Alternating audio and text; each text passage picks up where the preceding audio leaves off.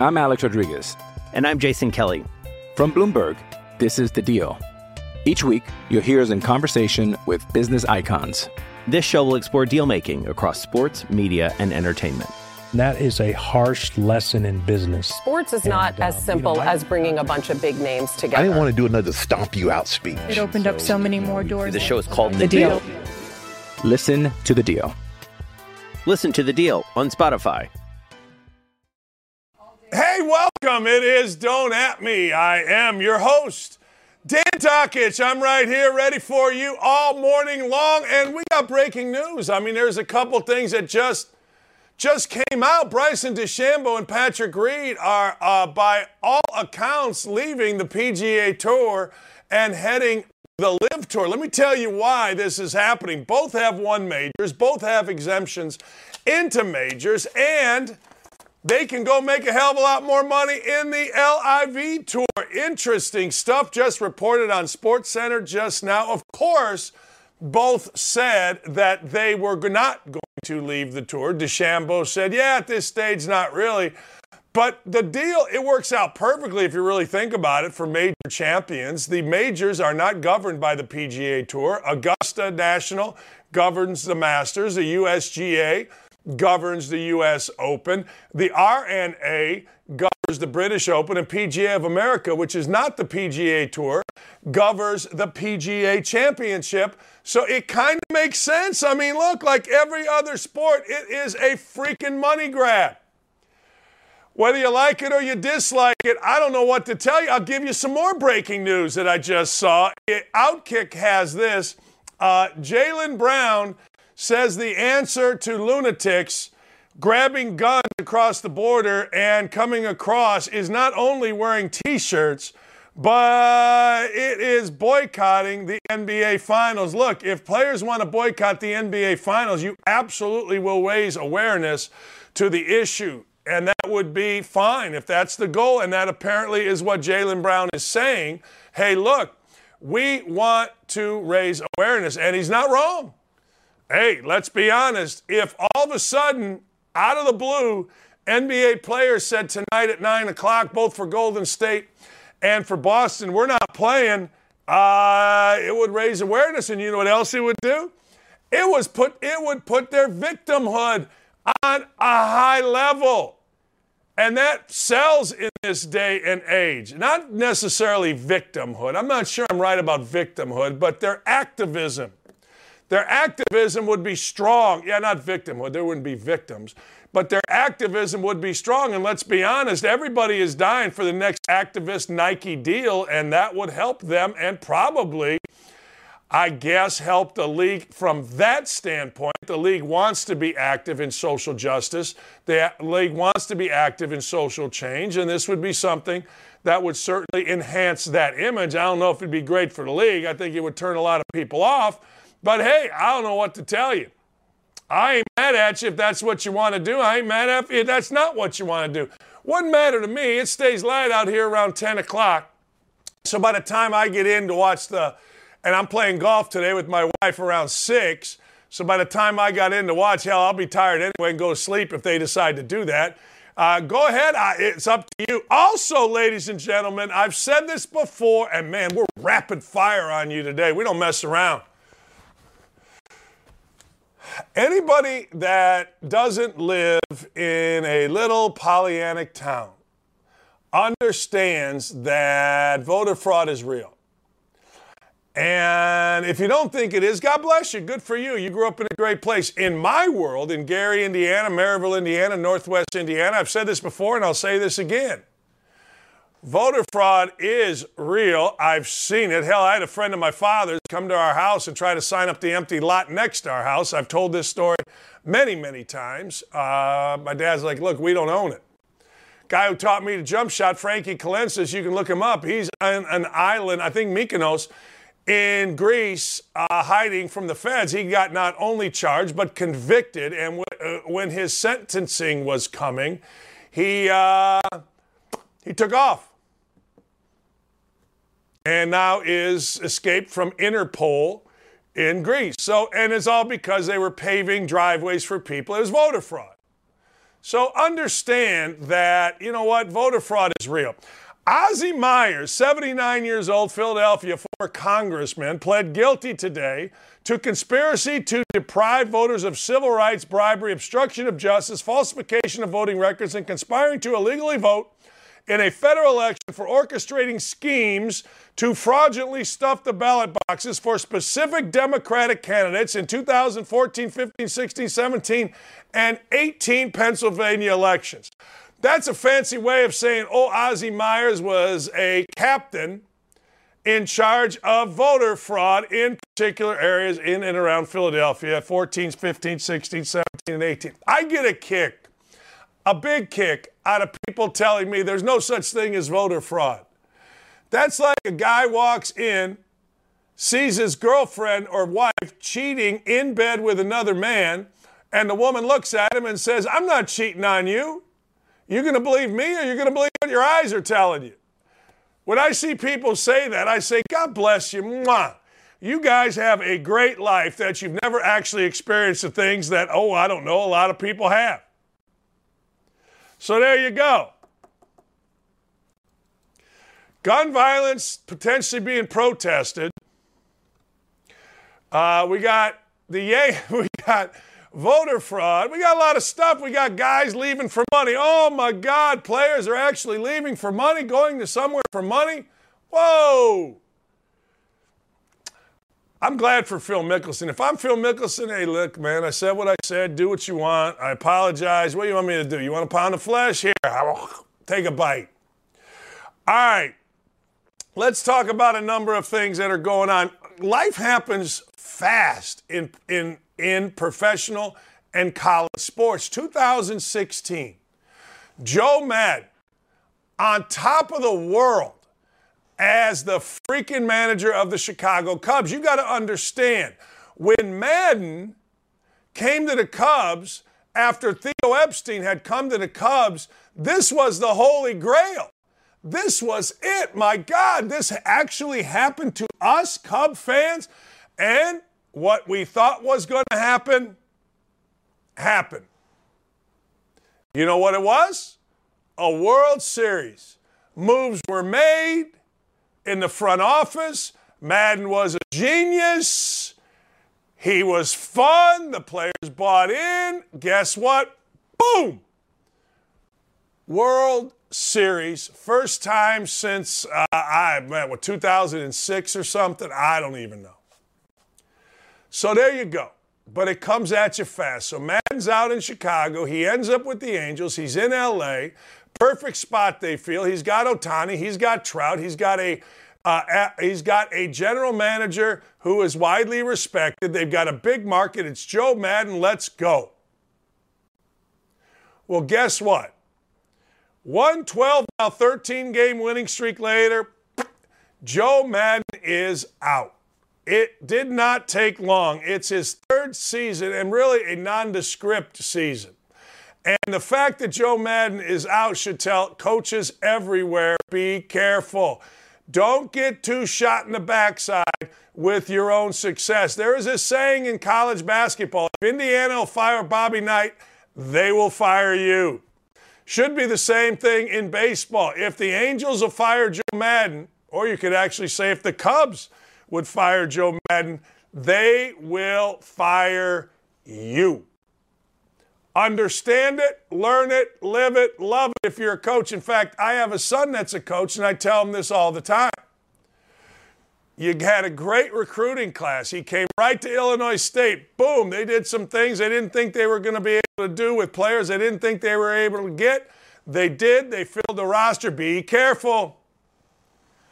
Just keep grinding. Keep going. Our show's the greatest in the history of the morning, but you think we just lean back, say, we're C.J. McCollum and we can just chill? No, we're working. We're grinding. Every day, every night. We put down the vodka and we have at it. Anyway, it's a cautionary tale and an interesting tale. And I got to tell you, last night the Angels played Boston, which is ironic, and they got beat. Their 13-game losing streak. Wow. Aren't there just some franchises that you go, man, I don't care who's coaching, managing that team. They stinks. They stinks. A lot of debate right now on my Twitter handle about whether it is in Lake County, which is northwest Indiana, or Cook County, where in Chicago there's more voter fraud. We all know the answer to that. No one can fraudulently stuff ballots like Cook County in Chicago. That's not even a question. How many masseuses does it take? I don't know the answer to that. But I do know this. 66 masseuses. Masseuses is what Deshaun Watson has. Here's the situation right now for Deshaun Watson. New York Times just came out with a huge piece detailing Deshaun Watson and all of the crazy stuff that he was into. And it basically said he's got 66 masseuses, and it goes through some declined comments, some everything was fine. 15 of them defended him. 24 of them have now charged him, or not charged him, sued him. It goes through all the numbers. It comes up to 66. And it's fascinating because most people say, to me anyway, hey, look, here's the deal. You get a masseuse, you like the masseuse, you stay with the masseuse.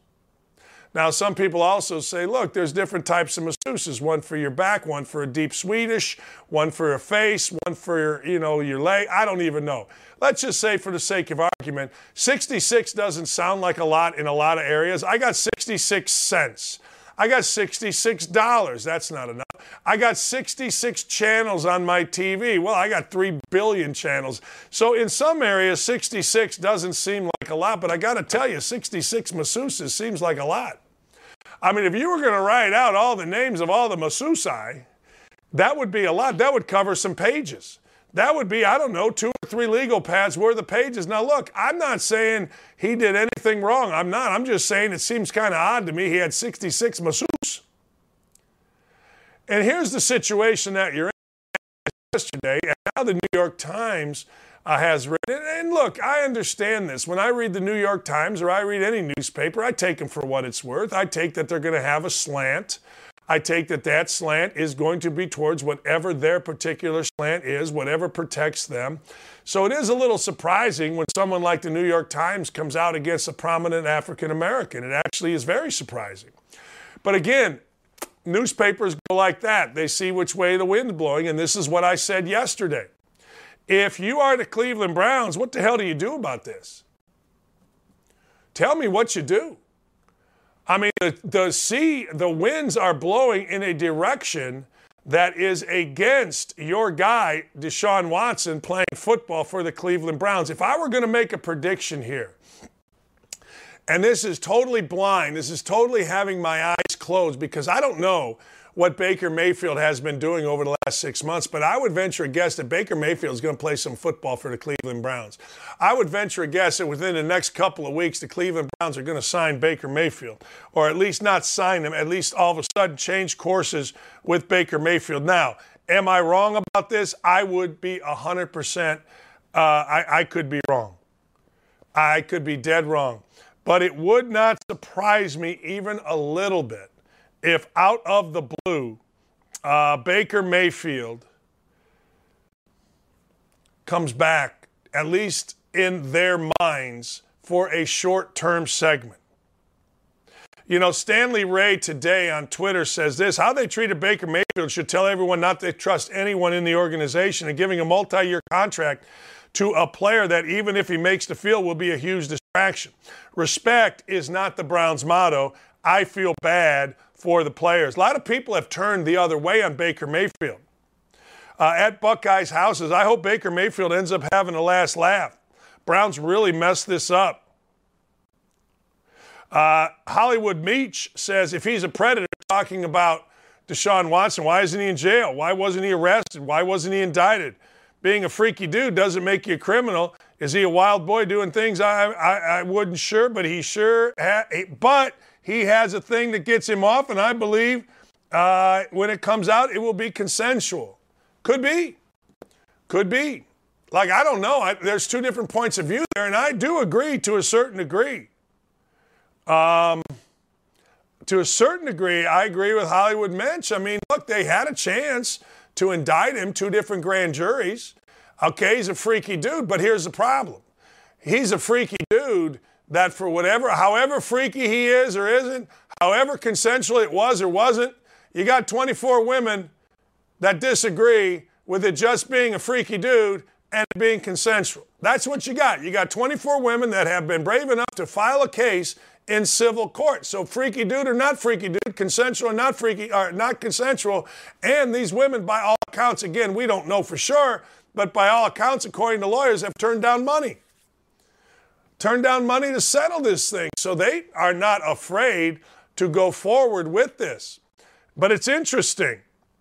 Jay Clemens says, let's take one positive from the Deshaun Watson massage fiasco. The Browns can now be choosy with Baker Mayfield's trade market. They don't have to rush the process out of fear of any awkward training camp encounter between the two. Now, I disagree with that. You know, I disagree with that.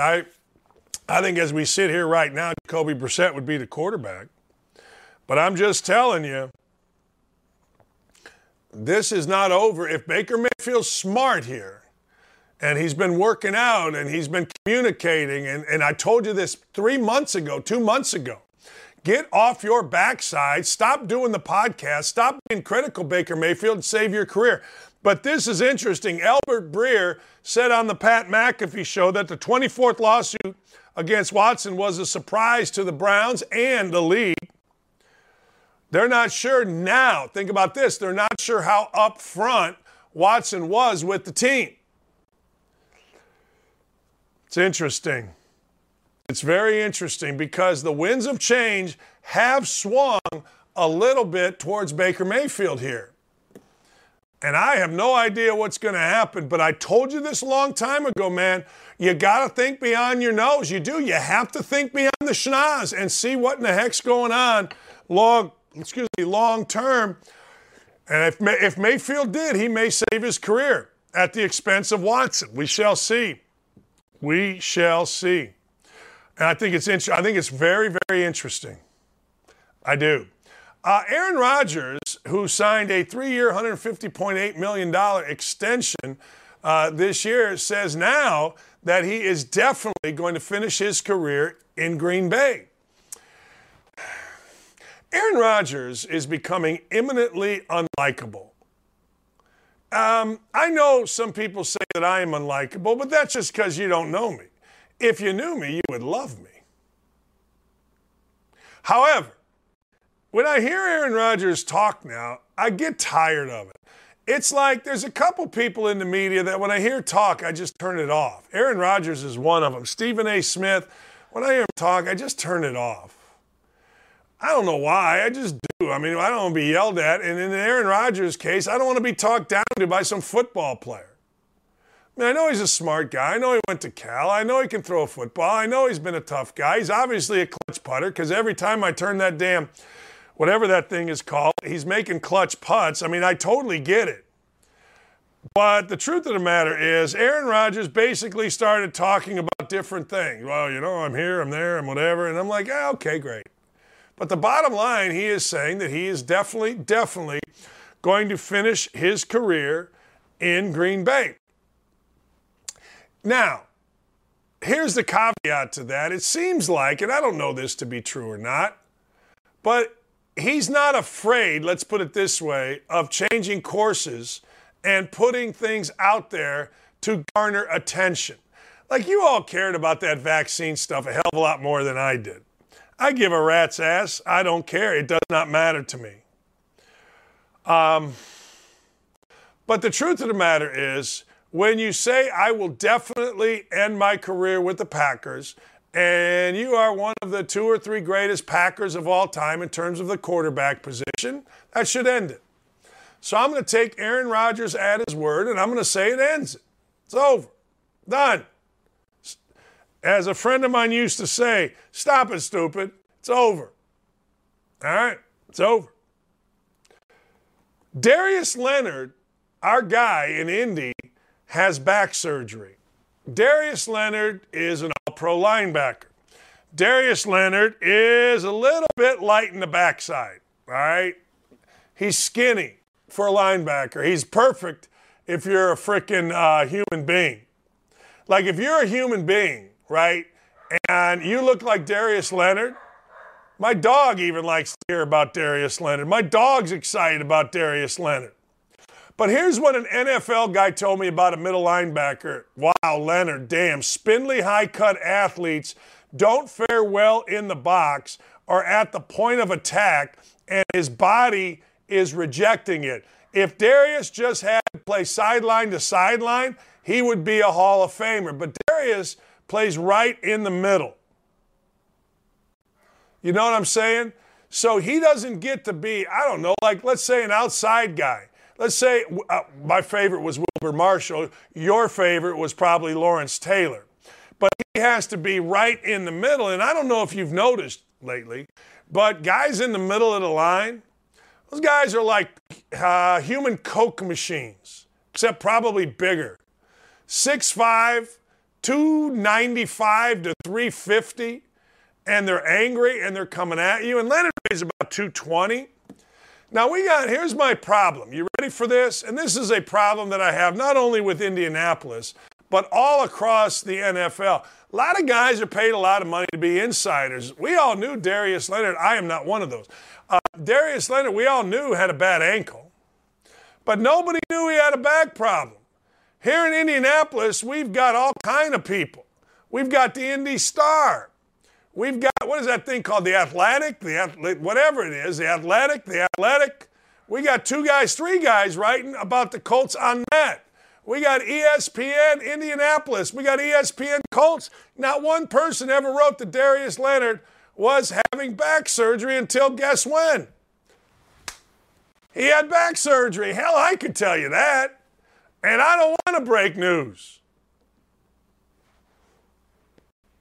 As my cousin Roy used to say, what?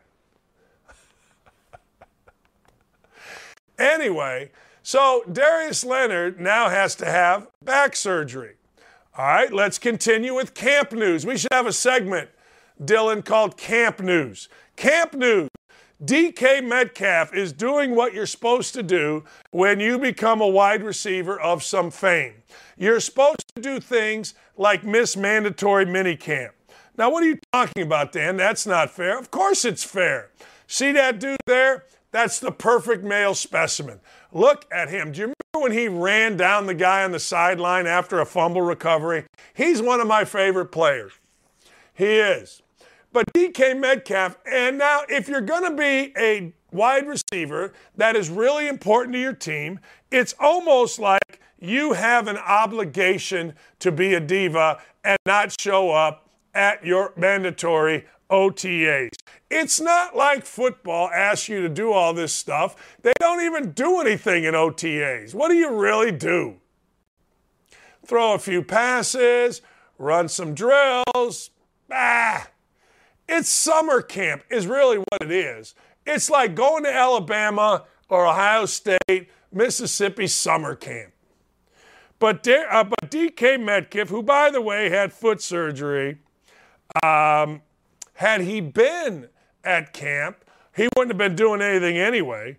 And he had been in attendance for voluntary work early in the offseason program. But the point of him missing camp right now is the point of everybody missing camp. Or NBA players threaten to boycott. We want something. So at the end of the day, DK Metcalf, what does he want? You know what he wants, baby. To quote the great Johnny Manziel. Straight cash, homie. Straight cash. I want the cash. So if you're going to want the cash, what do? You hold out. Well, there's $93,000 is the most that the team can fine you, so we'll see what happens. And this is something that I wish the Colts would pay attention to because I want DK Metcalf on my team. Earlier, the Seahawks and DK Metcalf looked like they were coming this way. Now, folks are speculating that because he has has an unexcused absence to camp, DK Metcalf and the Seahawks are going that way. Not great. Not great if you're the Seahawks. Maybe great if you can swing a trade and bring DK Metcalf to the Colts. See, I like when the Colts are good. Our ratings go up and I make more money. All right. Diamond girl, do, sure do shine, do. Summer breeze makes me feel fine. You know who that is? That's Seals and Crofts, baby. And anybody that knows anything about music loves them some Seals and Crofts. Hey, look, I understand they're not changing the world with their lyrics. I understand they're not effing the police. I understand they're not telling us how life is. Summer breeze, baby, makes me feel fine.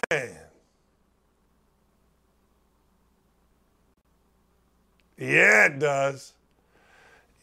Yeah, we may never pass this way again. Seals and Crofts, I like them. Why? Because of those three songs. Look, I'm not going to act like I liked every Seals and Crofts songs, but I did look them up this morning. And this is interesting. So Seals and Crofts, they started a band that was called the Dawnbreakers. And it was kind of separate. They did whatever, and they weren't very good. All right. Crofts was a drummer for a local band. Seals joined the outfit called Dean Beard and the Crew Cats. He played the sax. And it really didn't work. Although the two did reach number one with Tequila. I want to make sure I have this. Long story short, they had some failures. A lot of us have failures. Twitter wasn't around to bury them. But anyway, so Jim Seals, he died. And I don't like it. I was a kid, just so you understand, that I hung out by myself. I had friends and all that, but my favorite times as a kid were in my driveway, which wasn't very big. Probably you couldn't shoot an 8-foot jump shot. Well, you could straight away, about 10, 12 feet, but on the side it was 4 feet or less. But I loved turning on WLS in Chicago and playing whatever they played in the 70s. And 1973, Diamond Girl came out, and I liked it. Darling, you want me to be closer to you. I didn't like that song, but I did kind of like it when I was, putting the moves on Sue Graham in 7th grade. Yeah. I liked him. Jim Seals. He died yesterday. He was born in 1942, so that's 60 years, and another 20, he was 80 years old. Dudes were uber talented musicians. So let's review real quick. Patrick Reed and Bryson DeChambeau are headed to the LIV tour.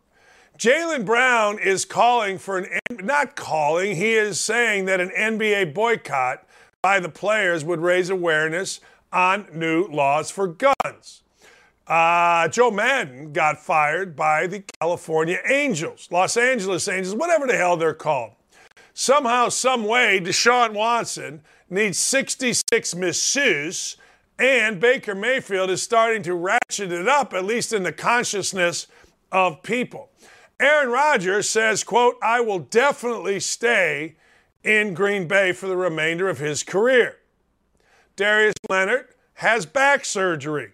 DK Metcalf has an unexcused absence from Seahawks camp. And Jim Seals, at 80 years old, rest in peace, Jim Seals of Seals and Crofts passed away. When we come back, you know what it is. It's Wednesday. I got to give you What the Hell Wednesday. And then the most popular man not playing currently on the Warriors or not named Jimmy Garoppolo in the San Francisco area, Damon Bruce, joins us as we discuss what's going to happen if they play tonight between the Warriors and the Celtics. Keep it right here. Go. Tell your friends. Text your friends. Dockage is on a roll. If you live in Indy, tell them I got a what the hell from a bar that I actually have been to numerous times. We shall return in about a minute. Man, I'm fired up. Sack the hell up and don't go anywhere. Don't at me. We'll be right back after this.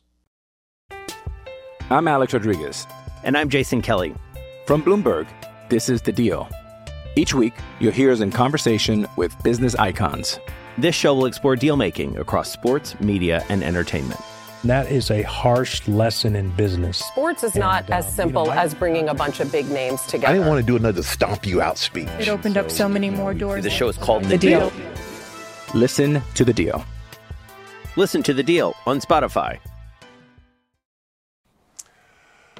We are back and better than ever, baby. That's right. We are back and better than ever. I got to get this up. You know, I got this TV down here. It's very odd. It goes to I don't even know what. But anyway, let's talk about What the Hell Wednesday. It's Wednesday, ladies and gentlemen. It is Wednesday, and as you all know, I like me some What the Hell Wednesday. All right, let's put up a little Kevin Sorbo, can we?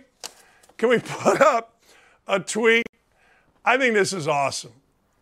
Can I drive your car? No, you're 5. Can I have a beer? No, you're 5. Can I have a cigarette? No, you're 5. Can I take home hormones and change my gender? Of course, you know what's best. That's legit. Like, I don't care what argument you want to make, but letting 5-year-olds decide anything other than which sandbox to play in is insanity. And we are living in a world of insanity. I want you to keep that up if you don't mind. And look at that real quick. Just give that a look and tell me that common sense anywhere, anytime factors into our world where we are letting 5-year-olds determine anything. Anything. Hell, we got all these millennials that voted for this idiot that eat Tide Pods. That's what they eat. Tide Pods.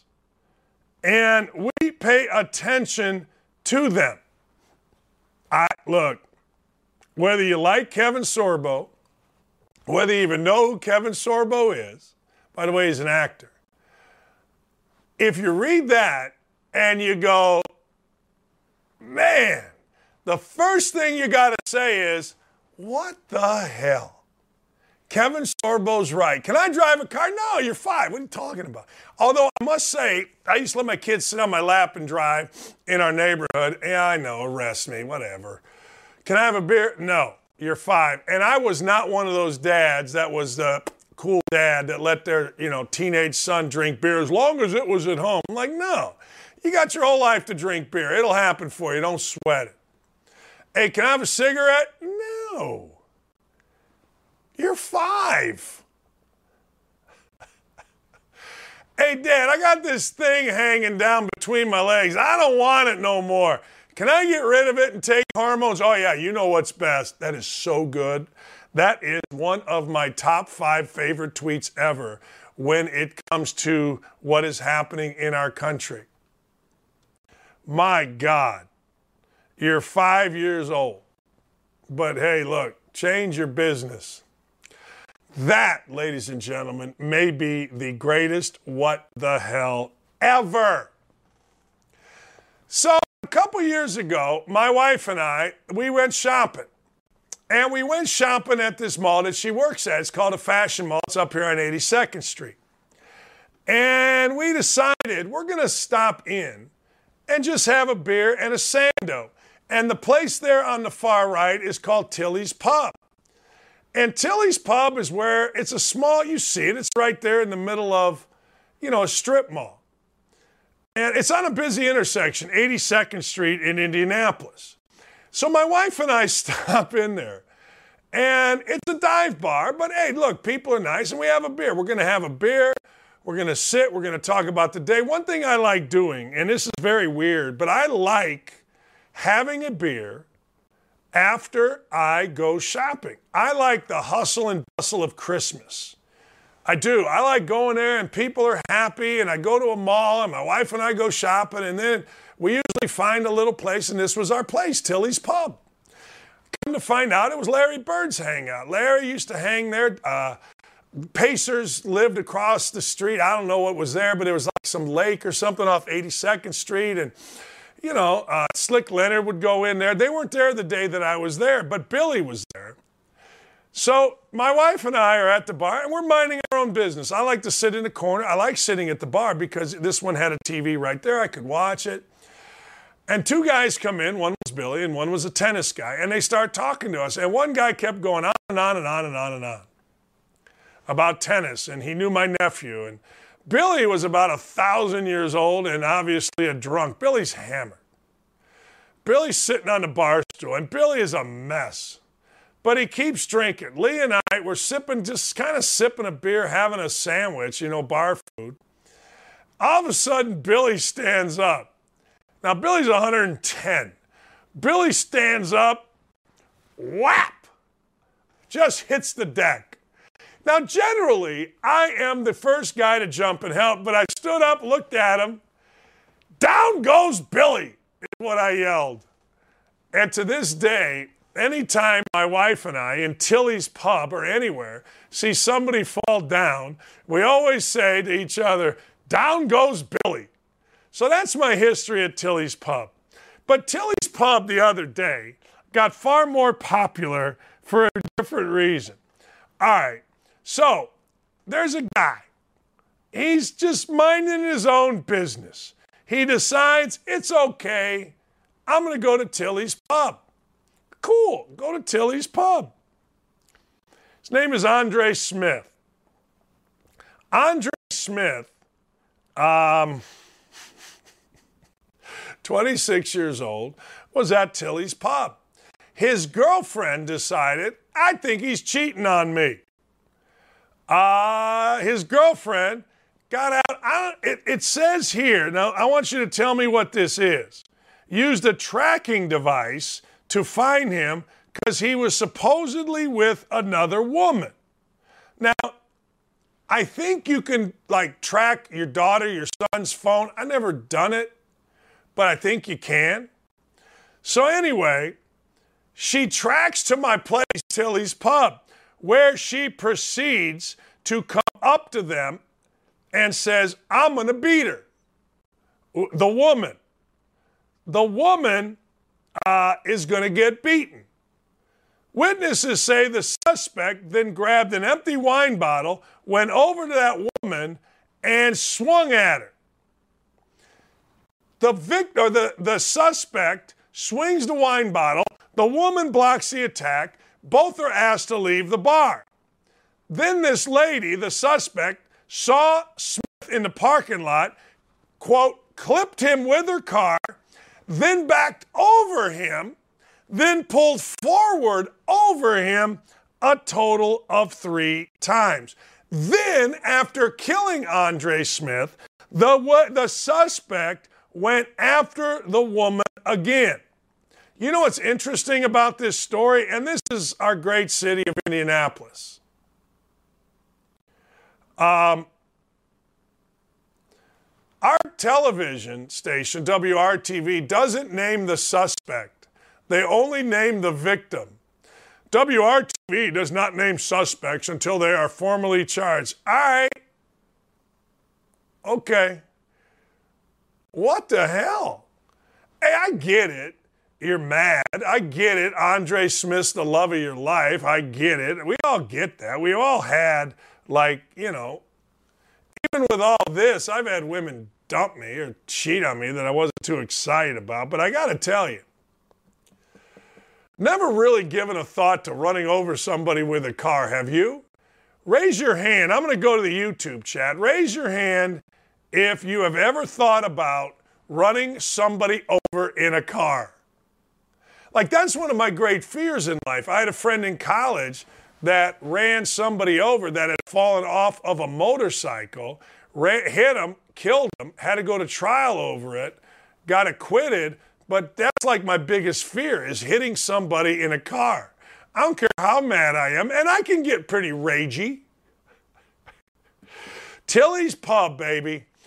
Down goes Billy in Tilly's Pub. At the end of the story, so Billy then gets up And you know how when you see at minor league games, you put your head on the bat and you spin around and you try to walk, and that's what Billy did. And the idiot that was with Billy was going to let Billy drive home. And I'm like, you can't let Billy drive home, you fool. You came in here with him. Drive his ass home.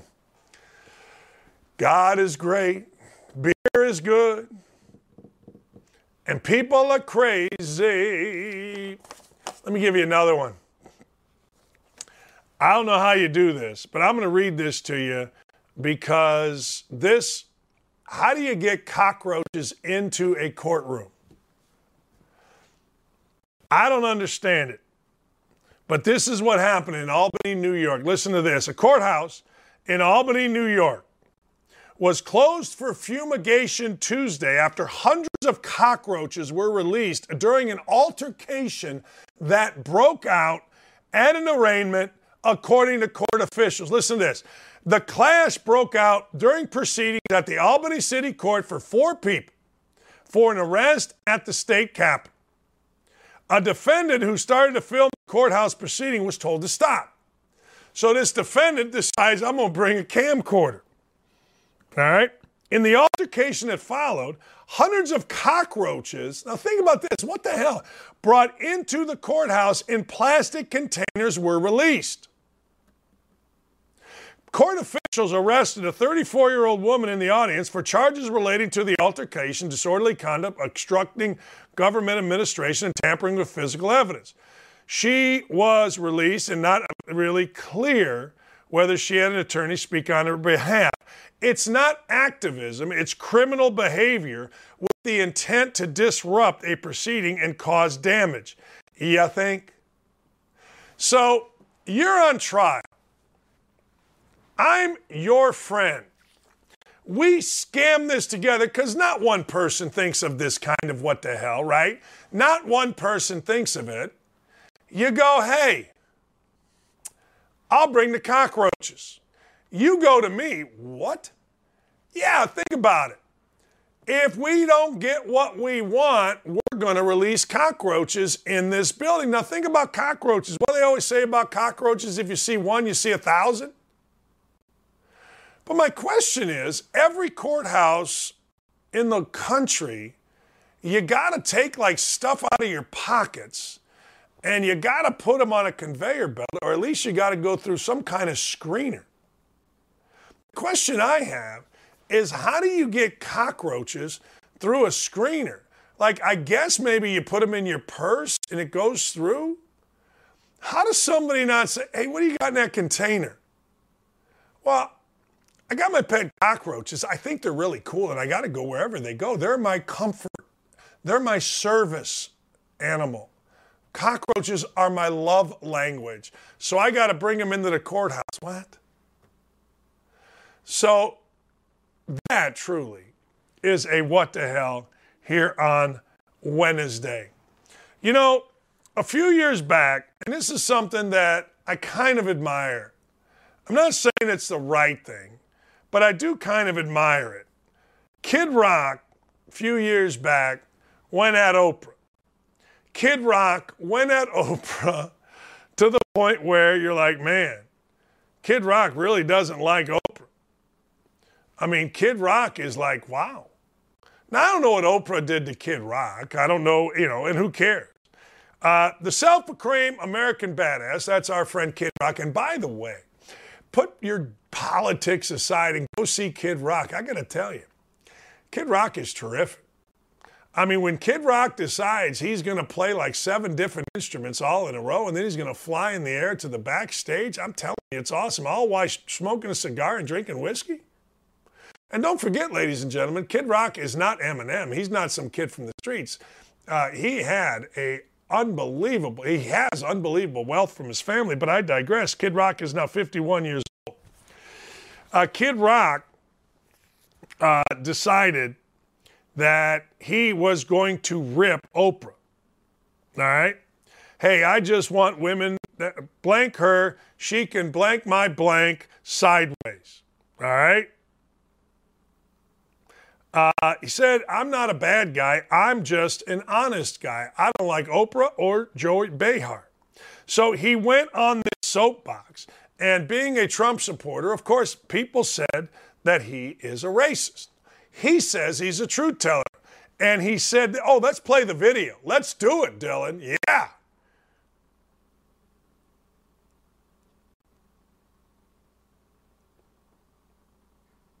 I'm all in on the video. Dylan just told me we can play the video. So I'm gonna hang in here. Crazy day? Until You're a CIO in 2022. But you're covered with security that protects your company everywhere, on premise, in the cloud, and right here too. Comcast quick Business, advertisement. Powering possibility. There you go. When you got your own honky tonk, you can do whatever you want on stage, and Kid Rock does. I'm like Oprah Winfrey or Joy Behar. They did some sideways. A drunk man's words are a sober man's thoughts. I own what I say. I'm not apologizing to anybody. I'm not an Oprah Winfrey fan. So no, I'm not either. And so I got drunk, and the next thing I'm on stage, like, Oprah, I suck my sideways. Oprah Winfrey. The up part is I was trying to go after Kathy Griffin, you know, for holding up Trump's head. Kathy Griffin. And so, but I'm so damn out of it. I'm like, Kathy Lee Gifford. And like, when it comes back on TMZ or whatever a few weeks later, I'm like, oh man, I like Kathy Lee Gifford. We've been kind of friendly throughout the years. I'm like, oh, that's where I felt like, now I feel a little bad. There you go, baby. Kid Rock, self-proclaimed American badass. He doesn't look good. Either that or he looks really good. I can never tell when people get skinny. Sometimes they don't look good. Sometimes they look bad. But there you go, Kid Rock. What the hell? I don't know if it's good or bad. I have no idea. You make your own judgment. My judgment is I like the fact that he didn't walk it back. You feel like you feel. And we all know if you're going to say Oprah Winfrey, you better say Joy Behar or some white woman, or else, of course, you know what's going to be said about you. But, hey, sometimes you just don't like people, and Kid Rock apparently has a problem with Oprah. I personally like Oprah. I got no problem with Oprah. I ain't mad at Oprah. You guys can be mad at Oprah. I ain't mad at it. I like her. I don't know. Nothing wrong with Oprah. Why are we mad at Oprah? Hello? We're going to give away cars. Thank you for coming here. What? Oprah listens to everything. The whole Oprah marriage thing may be weird, but who am I to say? Joy Behar and the ladies on The View, we've talked about them. My problem is, the only problem that I have with The View, because I've never watched it, is when they said, or Whoopi Goldberg said to my friend Samantha Ponder, hey, look, we don't want no white women on this week. So Sam was like, all right, I guess I'm not hosting The View this week. What are you going to do? When Whoopi speaks on that show, it is what it is. What can I tell you? But that's pretty good. Good. I don't know. We should have a Twitter poll. Does Kid Rock look good, or does Kid Rock look bad? There. Hey, Dockage, I can't believe that you just played that damn Tucker Carlson. Oh, shut up. Just shut up. Dockage, I knew it. You're one of them. I thought you was a good guy, but now you're one of them. You play that damn Tucker Carlson one more time, I swear to God, Dockage, I'm going to send you a bag of you-know-what's in the mail. Yeah. Dockage, I do. See, Dockage, I didn't know you was like that when I knew you when you was a kid, but now I know you was like that, now I can't stand you. I can hear it already. I got 2 words for you.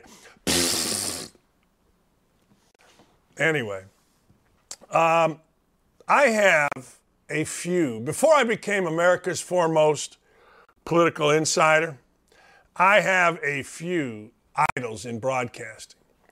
Tony Kornheiser, when he did ESPN's show, I really liked. We got a Twitter poll, by the way, going up on our YouTube chat about, does Kid Rock look good for his age? Now, Kid Rock's 51. I'm 59. I'm looking at myself today, and I look absolutely glorious. Honest to God. Thank you very much, Jason Cox. Thank you. I watch DD because it's the truth. All right. There you go. Look, I got to tell you, I like Kid Rock. I like Oprah. I haven't really watched Tucker Carlson, but, I don't know. I kind of like him. Well, I ain't mad at nobody. I like Steph Curry. I like the lady Andrews who's interviewing him. I like everybody. I'll rip your ass if you screw up, but that's my job. All right, back to my broadcast idols. I had a few. One of the main ones, when I went to ESPN, one of the reasons I was the best announcer in basketball that they've ever had, according to them, not me. I didn't think I was very good. I'm with you guys. I think I sucked.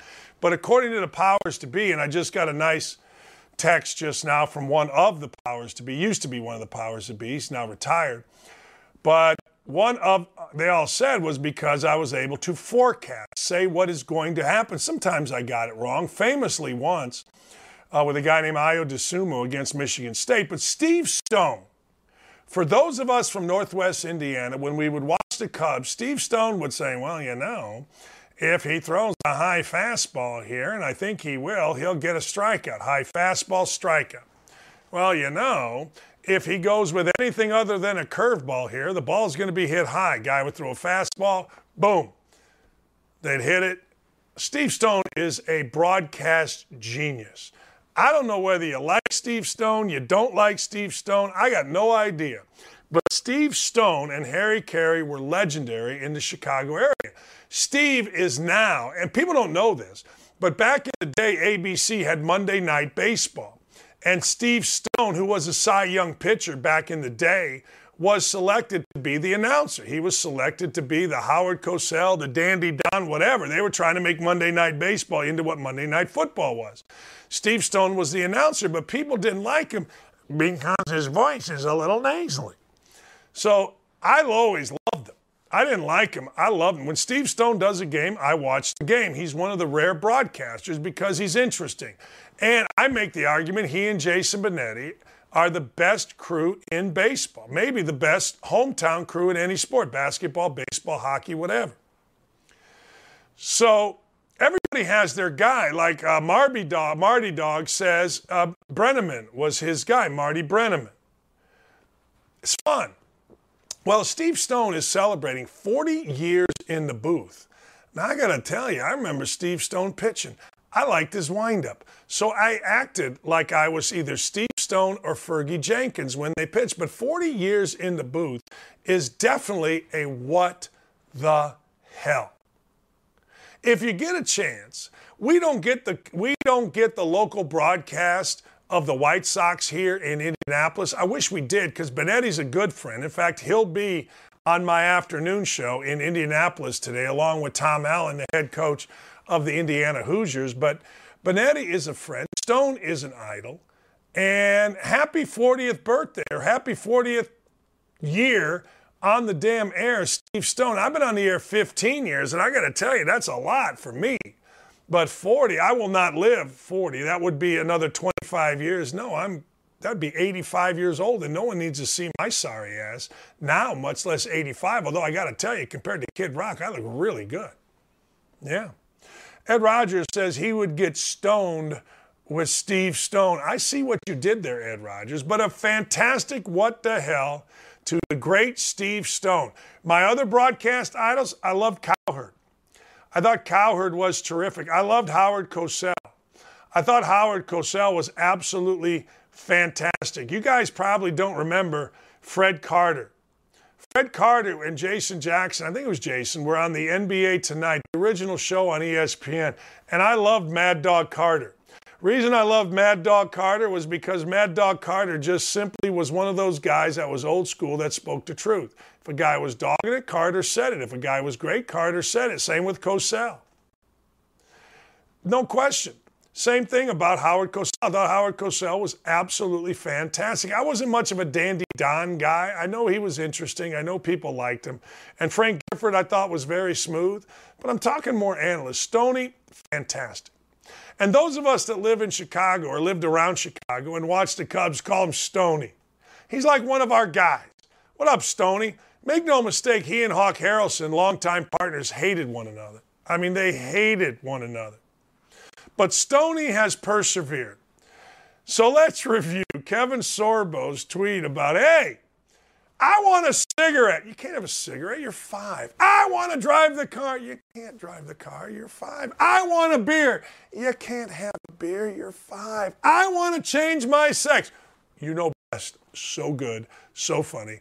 I don't know Kevin Sorbo. I'm not even sure I could pick Kevin Sorbo out of a lineup, but I got to tell you, he's a pretty good follow on Twitter. That's one what the hell, my place. It's really not my place. I've been there a few times. I didn't mind going there. In fact, Lee and I, when we're driving down 82nd Street, we always ask, hey, you want to stop in for one at Tilly's? And the answer is usually no, but sometimes we do. So a dude decided I'm going to run over, or a woman decided I'm going to run over my cheating, lying, dog-ass boyfriend. Not once, and not twice. If the first time didn't kill him, I'm pretty sure the second time killed him. And if it didn't the second time, then I got to believe the third time killed him.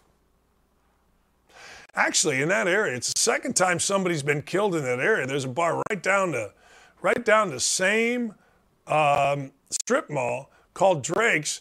2 dudes got into it over a beanbag game. What do you call it? Bags, cornhole, whatever you call it. The dude went to his car, shot the other guy. Cockroaches released in the Albany courthouse. Who brings cockroaches to a damn court hearing? I don't know. And look, I have a lot of answers. I don't have the answer for that one. Then, of course, Oprah, I'm sorry, but Kid Rock don't like him. Kid Rock is not apologizing for not liking you. Nothing I can tell you. And then Steve Stone. Stoney, 40 years in the booth. That's right, 4-0. When we come back, we are going to preview the Warriors and the Celtics. The game is 9 o'clock tonight on ESPN, assuming it goes off. I mean, let's be honest. Jaylen Brown is not happy. Jaylen Brown is saying, hey, wait a second. We may have to boycott. We're going to talk to the legend. There is 2 people. One is Steph Curry. The other is Damon Bruce. When you talk about sports in the great city of San Francisco, we got Damon Bruce next. Don't at me, people. We'll be right back. That's it. I got to take a break. We'll be right back with more on Don't At Me across the Outkick Network. When you need mealtime inspiration, it's worth shopping Kroger, where you'll find over 30,000 mouth-watering choices that excite your inner foodie. And no matter what tasty choice you make, you'll enjoy our everyday low prices, plus extra ways to save, like digital coupons worth over $600 each week. You can also save up to $1 off per gallon at the pump with fuel points. More savings and more inspiring flavors make shopping Kroger worth it every time. Kroger, fresh for everyone. Fuel restrictions apply. When I said there's only 2 people in San Francisco that if you're going to well, it's probably more, but the most popular 2 in San Francisco, one is Steph Curry, and the other is Damon Bruce right here. I'm just telling you, 95.7 The Game, he's a legend. I mean, when you say the name Damon Bruce in San Francisco, one of 2 things happen. People run up to you and give you a kiss, or people throw an egg in your face. It's just that simple, and that's what makes the man a legend. Thanks for joining us. I know you are absolutely swamped, big boy. It is so good to see you, Dan. Thank you for having me. And I'll tell you what gives me my basketball credibility. You know, we have Steph Curry and the Warriors back in the postseason, obviously, but this is what creates basketball credibility more than anything else, babe. Right there. There she is. The 3 people in the world. It does. The 3 people in the world. The 3 people in the world who know the most about basketball are Bobby Knight, anyone who went to IU, and then there's the rest of everyone else. So it's great to be with you. Great to talk to you today. And we got a big game tonight in Boston. There's no doubt about that. Hey, all right, let's take the first 2 games, and let's just take it from the Warriors' perspective, because you see them most. What has been your thought right now after 2 games just on the Warriors? So the Warriors are absolutely capable of meeting Boston's physicality in this series. I know that was a question mark. They can't get bigger than Boston. Nobody can add inches to themselves magically overnight, but they're playing like big boys. Kevon Looney has absolutely redefined what a lot of people think about him down low. And when the Warriors are small, you know, who is that big in the small lineup? We know that you can throw Draymond down there. Andrew Wiggins has a real coming of age story this entire season and has been a real contributor. And what I thought would be weak spots or points to attack haven't necessarily been. So I think we're even Steven here. In game one, the Warriors let go of the rope severely in the fourth quarter, and they were punished for it. In game two, Boston lets go of the rope in the entire second half, basically, and was pretty sloppy up until then. So I think that the Warriors are in really good shape, considering nobody's really joined the parade but Steph Curry yet. Curry's got 63 points through 2 games. He's doing all the things that you need Steph Curry to do to win series. No one's really joined him. When Klay Thompson, when Jordan Poole, when Wiggins, when Draymond has a big game, Boston's going to have its hands full. What's a big game in your mind for Draymond Green? 7, 8, 9. I mean, the guy the guy doesn't need double digits anywhere. He needs to just be, he needs to show some aggressiveness trying to score the ball, trying being the key word. And he just needs to be a defensive everything. He's got to be in War Daddy Draymond mode. And when that happens, the Warriors really do level up. I know that he is a player that a lot of fans hate. I'll tell you, even Warriors fans get rubbed the wrong way by Draymond's on-court behavior. And it's not just the type of on-court behavior that, you're playing really hard and you pick up a tech, you pick up a flagrant. It's the dead ball nonsense that he's always in with the officials that drives people nuts. But it is a sign that he's locked into a game. When Draymond looks like he's about to punch an official, the Warriors' chances of winning just went up a few notches. Is that the tell right there, Dave? Is it like, hey, Draymond's getting ready to throw hands? We're good right now. Is that it? It really is. Basketball fans who are, around my age, your age, they remember playoff basketball in the mid to late 80s, the early 90s. And you had to have a junkyard dog. Like, that was the price of admission. And Draymond is the Golden State Warriors junkyard dog. He's the head of security. He is the defensive coordinator. He is probably, if you're looking for the player to put your eyes on, how are the Warriors playing tonight? Just find Draymond Green. And he really is a Rorschach test for how much you know about basketball. You can look at a box score, you can watch with your own eyes, and you can say, I don't get it. I really don't understand why anyone talks about Draymond Green with any regard. He's just a big mouth who's got a good podcast. But why? Why are we fascinated by that guy? It's the winning, and it's all the stuff that basketball people understand. How he cuts off angles, weak side defense, rotations, barking out everything like a free safety. He is a savant wrapped in an otherwise ungraceful basketball player. When you saw what happened with him having a technical, and then obviously the Jaylen Brown deal, and then a little bit of the aftermath, as a Warriors guy that's watched the Warriors, what'd you think? Well, I thought so.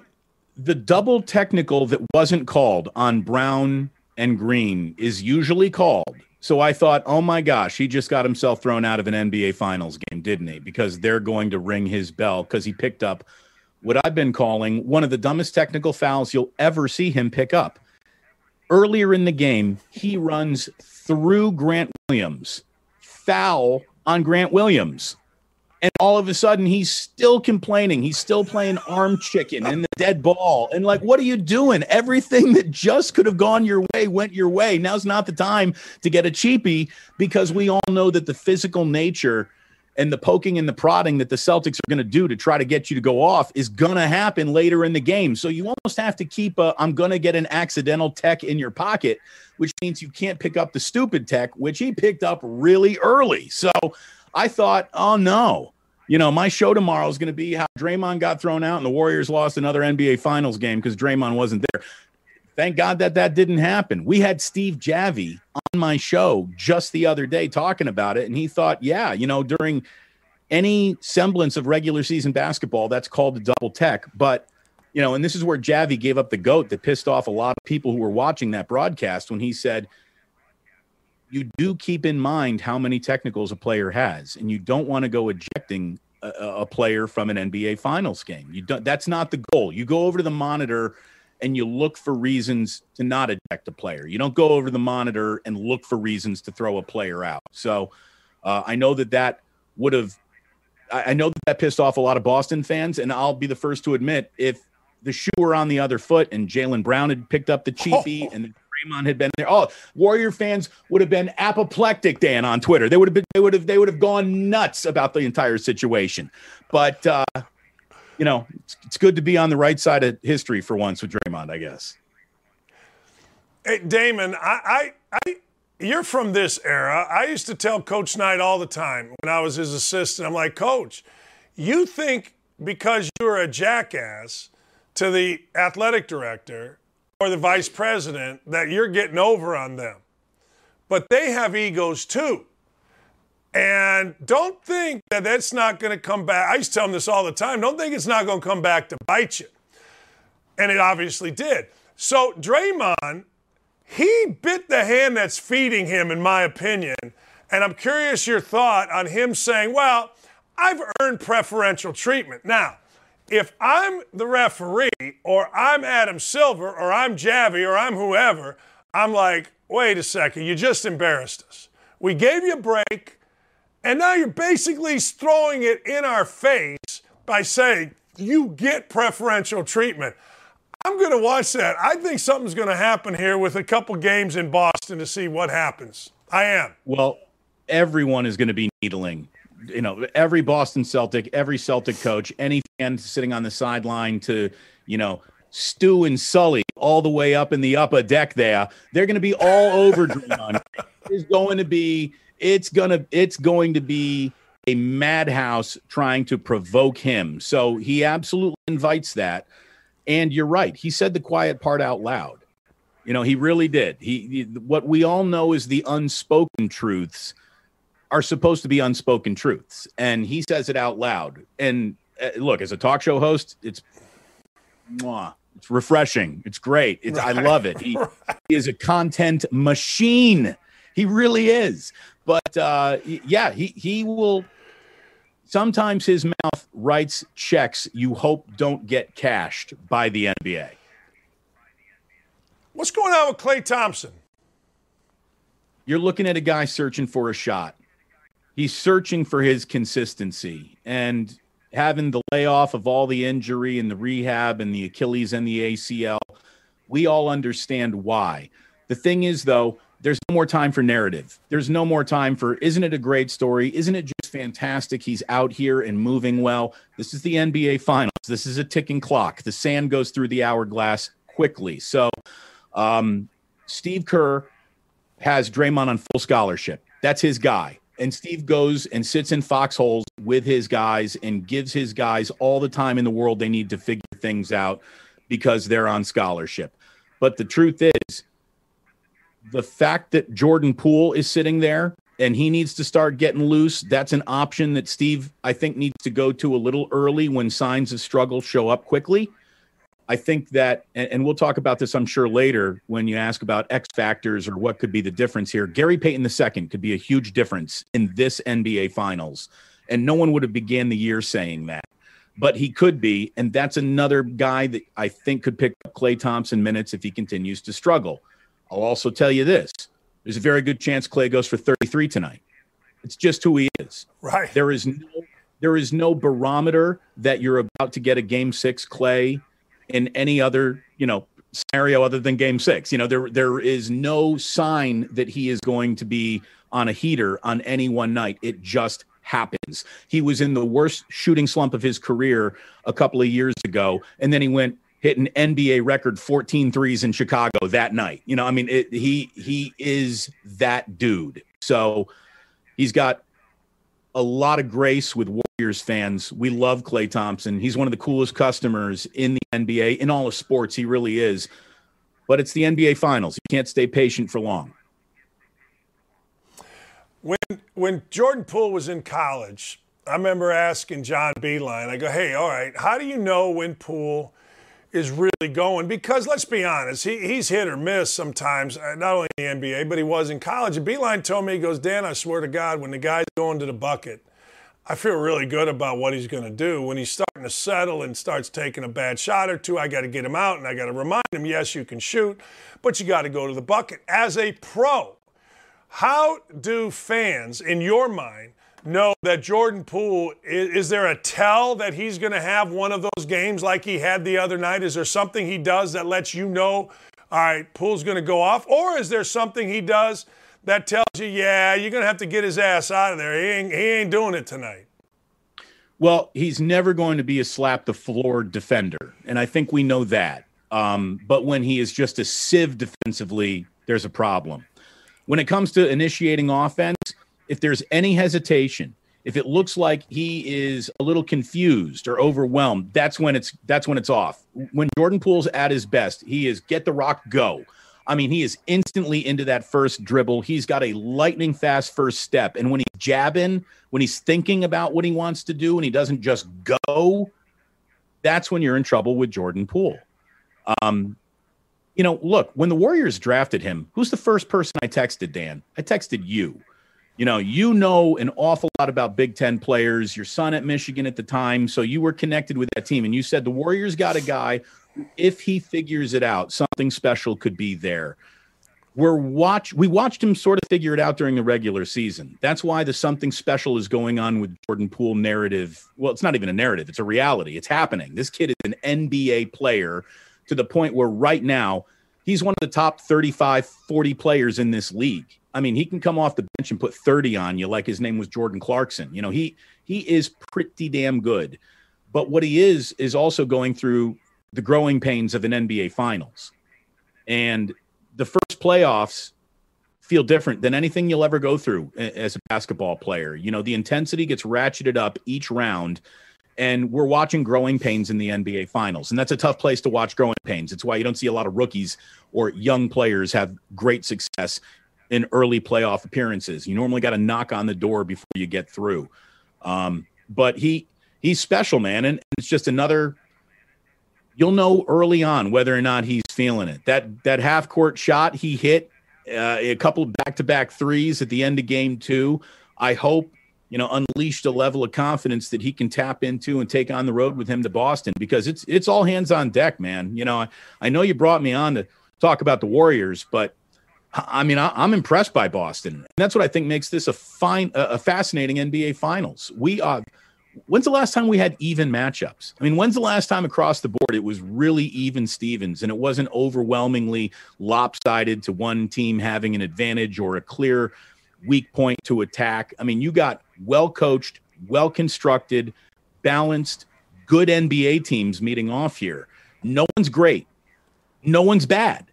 It's a fascinating matchup. I mean, fighters with equal height and equal reach and equal weight is what it kind of feels like so far through 2 games.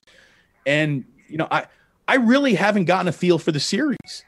I have no idea what's going to happen tonight. I mean, the Warriors have as good a chance of losing by 20 as they do winning by 15. I really believe that. And I think it's the same way with Boston, who is schizophrenic. Boston will show you an unbelievable basketball game and then go lay an egg, usually at home. So, if I'm supposed to be talking about the Celtics like they got the 1985 Chicago Bears defense, like I can't do that yet. This isn't the Warriors of the Kevin Durant era either. This is not roll the ball out and we're going to win time. It's fantastic. It's so good for business. I think our station's ratings are having a really good week, Dan. You think? Really? I was going to ask you about Boston now, and from this standpoint, what does Boston do well that really affects the Warriors? They penetrate. They, they can get to the rim, which is funny because it's maybe the worst handled backcourt in the NBA in terms of just how's your dribble. Tatum has trouble putting it on the floor. Smart isn't exactly Magic Johnson out there.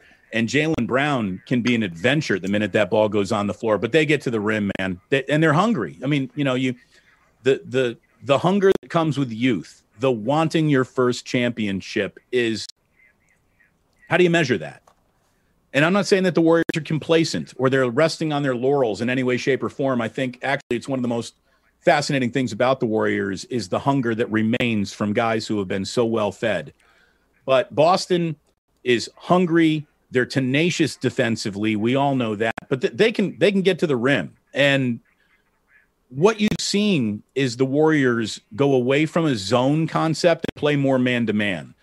They got past Memphis and Dallas by daring poor three-point shooters to shoot.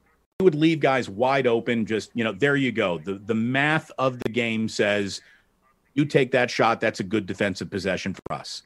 And you would have Maxi Kleber miss that shot. Well, Al Horford didn't miss that shot in game 1. He missed that shot in game 2. So the Warriors, what they do to make them miss that shot, they got up in some jerseys. They can't be passive. They can't play analytics defense. Let them take that shot. It's the finals. Guard all the shots. There's going to be a swung to the open corner, wide open three. There's like 4 of those a game just in every basketball game that's ever been played. So those can be the wide open shots. Don't choose to lose anyone. Don't choose to invite a 3-point shot because, we've seen role players really, really step up and be impressive for Boston. So it's, what didn't happen for Denver or Memphis or Dallas can happen for Boston. So that's what the Warriors need to focus on. Just man-to-man, not 48 minutes of hell Nolan Richardson stuff, but they just got to be they got to be so locked in defensively to every play. There is no let up. Is Steph Curry underrated as a defender? I think so. Although it seems like people are starting to get it. So maybe he's properly rated. He's never going to be on all defensive teams, but he has done everything to present, what do they say in the animal kingdom? You got to present, you got to get big. Steph gets as big as he can. He's put on the weight. He has put on the muscle. He is harder to move off of a spot. He's got lightning fast hands. He jumps into passing lanes. He's got 3 steals per game. I mean, he's averaging 3 steals per game through 2 games of the NBA Finals. He does his job. You don't need to hide him the way that you hope to hide Jordan Poole. So by the way, so when Jordan Poole is in there, that's when they're usually playing most of their zone. So keep an eye on that. But Curry is, he's solid. There's no aspect of him that is a true demerit. For anyone who wants to talk about what Steph Curry isn't or what he hasn't done yet, or, he hasn't won an NBA Finals MVP, which I never understood was as important as it's been invented to be because it's the one thing people can say he doesn't have. This guy, Steph Curry's a made man. He's in. He's one of the greatest basketball players of all time. He is one of the rare evolutionary steps in the history of basketball. Because of Steph Curry, basketball is played differently in every gym in America, in every gym around the world for the rest of our lives. We watched Michael Jordan and said, wow, I wish we could do that. But if you couldn't dunk, you couldn't do that. If you're strong enough to get off a 3, maybe you could do that. I mean, that's the crazy thing about Curry. You'd think that this incredible leader who's been wildly successful, a model citizen, happily married, beautiful family, you think that there would be more admiration for this guy than there really is. But we also live in a world where, people got to fill the void and the vacuum that is 24-hour news channels every day. And to just talk about how great Steph Curry is, it doesn't make for sizzling television. So people got to nitpick. And it's getting to like the Skip Bayless doesn't like LeBron level with some people. And it's nuts. It really is. It's really nuts. And I think it says an awful lot about you. Like if Steph Curry is rubbing you the wrong way, what the hell went wrong with your life? What are you trying to pretend you are if he ain't impressive? That's what I was just going to say, man. Hey, look, if you don't like Steph Curry, that's on you. Hey, right. Or you're a Celtic fan. You're a Celtic fan for a couple of weeks, right? That's it. Right. Oh. Exactly. Yeah. Sports is allowed to happen. But, I understand, and you do not need to explain to me why you don't like Draymond Green. Like, I get it. I get it. Steph Curry, though? Right. Steph Curry? I mean, come on. Steph Curry? I mean, because here's the thing. He's all the good guys things that you would want. And if the argument you want to make is, well, I don't like him because he's a little soft too, you're out of your mind. This guy is a stone cold killer. And if you are, if you're so naive that you need to boil it down to a single shot, you know, Jordan getting off the shot of the push off, you need that one moment to then have it all click in for you and understand. You just don't get it. Steph Curry's moment is 5 consecutive NBA finals and dominating the league and changing it forever in less than a decade. Like, that's a pretty good moment too, even though you can't show it in one 3-second highlight. It's a resume. It's a resume that is beyond reproach. Hey, Damon, I'm in my basement. I sit here on Saturday mornings. I do a show on Sirius XM radio. I do a show on Saturday mornings, and I got my television on, but it's muted. And Outside the Lines did I don't even know what it was. It was about Steph Curry and a friend of his. And fine, whatever it was about. But they showed Steph Curry, like, through the years. When the Warriors drafted Steph Curry, and you look back at Steph Curry, the dude looked like he was 8 years freaking old, Damon. Like, I thought he was great. And I remember Coach Knight saying this during a broadcast. Everybody loves Steph Curry shooting, and he's one of the best shooters you're ever going to see. But, damn, he ain't afraid to go to the rim, and he's one of the best passers with feel that you will ever see. But when you look at him back when they drafted him, the dude looks 10 years freaking old, Damon, and not a day older. That's it. Yeah. No, we were wondering if he had shaved before he had been drafted. You know, I mean, I'm telling you. He doesn't have the look, and I think that's what throws people off too, because, look, we're enamored with size. You know, the bigger, stronger, faster is always the desire. And it's the focus of every draft analysis. You know, how big is that guy? How, you know, size and girth. I mean, I don't know what you want to call it. Just being a big dude is baked into the desire of basketball fans everywhere. And so when you don't have it, it's easy to dismiss. But it's a game of skill. It's not just a brutish game. And he is as graceful with a basketball as you could ever be. I mean, and here's the thing. He's also the single greatest shooter of all time. There's not a lot of players that you can officially point to and, yes, that guy's the greatest of all time. That is the one person who stands out above the rest. Always. He is that person.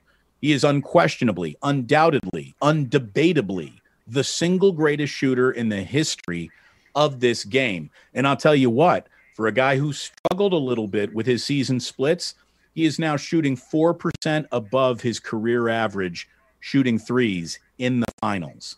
So he's feeling it.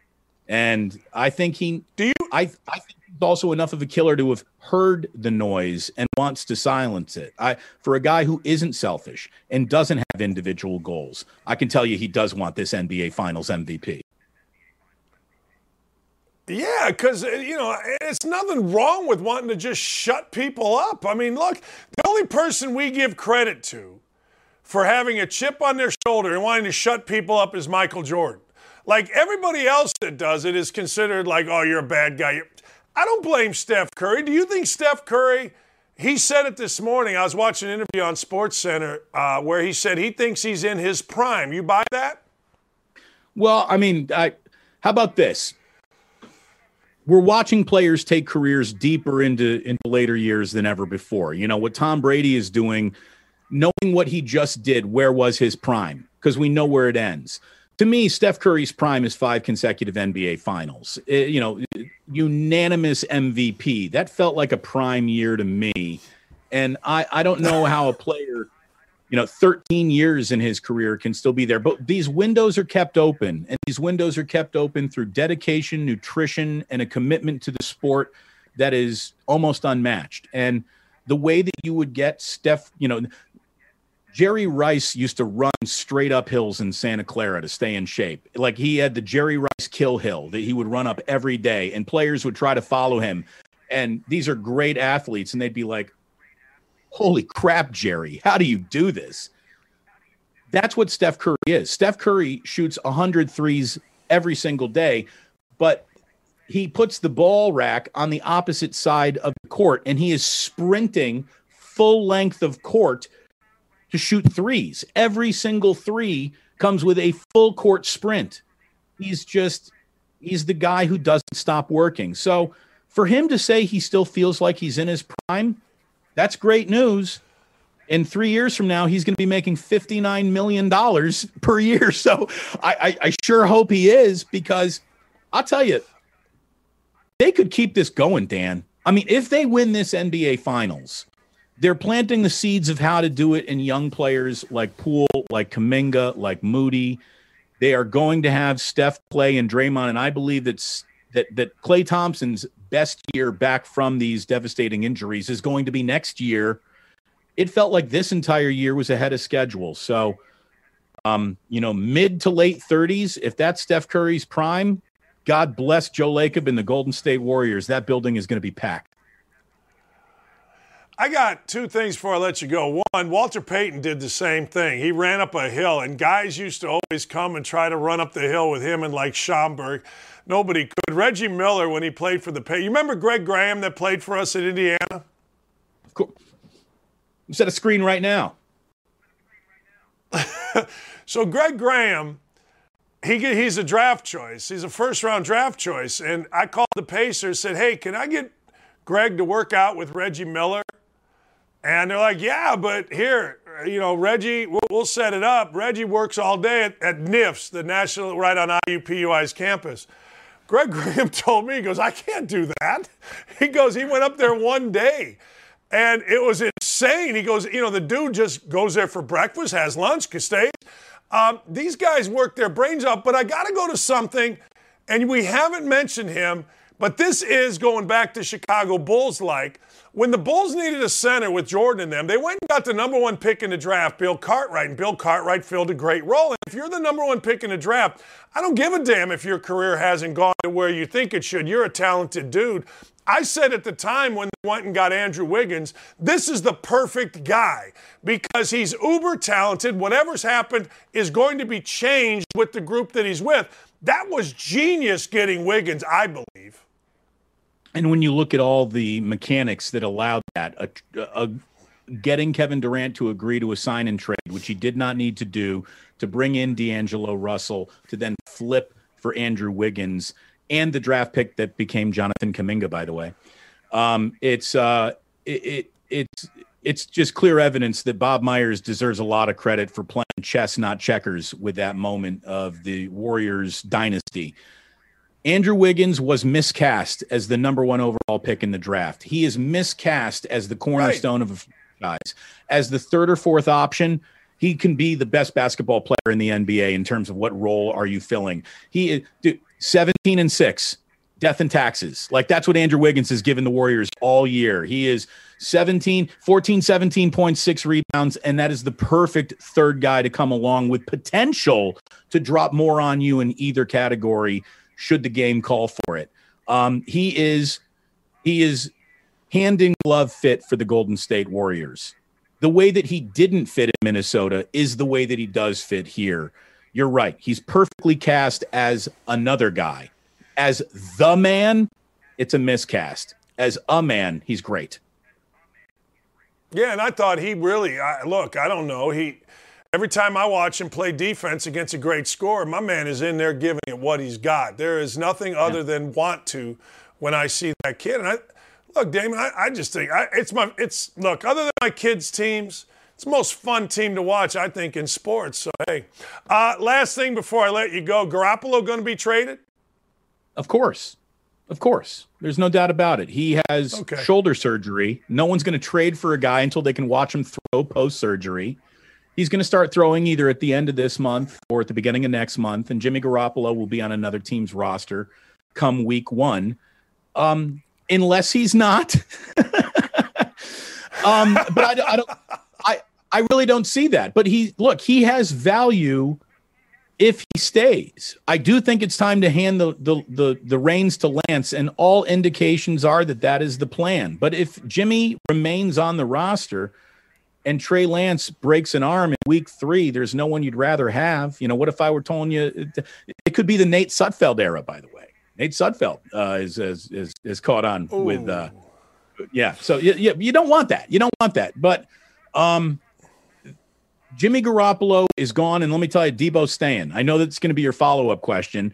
And just to point out, because I know you love weird stories. Here's the weirdest story we've had in the Bay Area in a really long time, Dan. We are 3 months out of the trade request wanting out of the 49ers right before the draft, whenever that was. And we don't know any more now about why Debo fell out of love with the 49ers for whatever reason than we did the day that it happened. And there are no secrets in sports. Eventually stories leak. We have no idea what created the fissure between the 49ers and Debo Samuel. We don't know if it's coaching, if it's personal, if it's financial, if it's, if he just doesn't like the Bay Area, if he wants to go closer to home, if he wants to be somewhere else for whatever reason. Like, we have no idea why this player who fit the Niners so well all of a sudden said, I don't want to be here. He has reported for mandatory minicamp. Saw that. Yeah, and no, hopefully you are wrong. Hey, hold on. My follow-up was not going to be Debo. I know you got kids that are ready for dad, but I got to follow up with this. 10 minutes to go in the game. Stafford throws a ball. Your guy Dart has it right in his freaking hands. You got the lead. You're going to have the ball at midfield. You're probably going to score. You're probably going to win the game. It's going to change the dynamic of everything because the great experiment in L.A. doesn't work. Garoppolo's going to his second Super Bowl. That drop changed a lot of stuff, big boy. That's where I was going, not Samuels. Ha! Okay. Well, you're right. I mean, you're right. There is no doubt that we'd be looking at the Rams much differently today. We'd be looking at the 49ers much differently. Jimmy Garoppolo is, no one's talking about trading him had he gone to or, won a Super Bowl, for goodness sakes. It's amazing how careers go like this through big games. Which way did you go? Did you win it? Did you lose it? And everything that happens, all the ripple effect afterwards that happens. So, yeah, so close yet so far. There's no doubt about it. Week 1 can't get here soon enough. I'm with you, brother. Hey, tonight can't get here soon enough. My fat ass is going to be on the couch watching. I can't wait. That was awesome. I got to tell you, my friend, I know why everybody and their mother wants to call you, talk to you, get you on shows. I appreciate you coming on because that was freaking awesome. That's as good as it gets. I appreciate right it. there, Can I give you one more on the way out? Can I give you one more on the way out? Yeah. Okay, so Steve Kerr, we get a weekly with Steve Kerr, right? So it's awesome. He's one of the single greatest guys you will ever talk to. Steve Kerr is everything you'd want in a weekly interview. He's fantastic. We're talking to him on a patio where he's having a beer with his family in Boston. How's Boston treating you, Steve? He's like, I got thrown the middle finger by a whole group of people on a duck boat.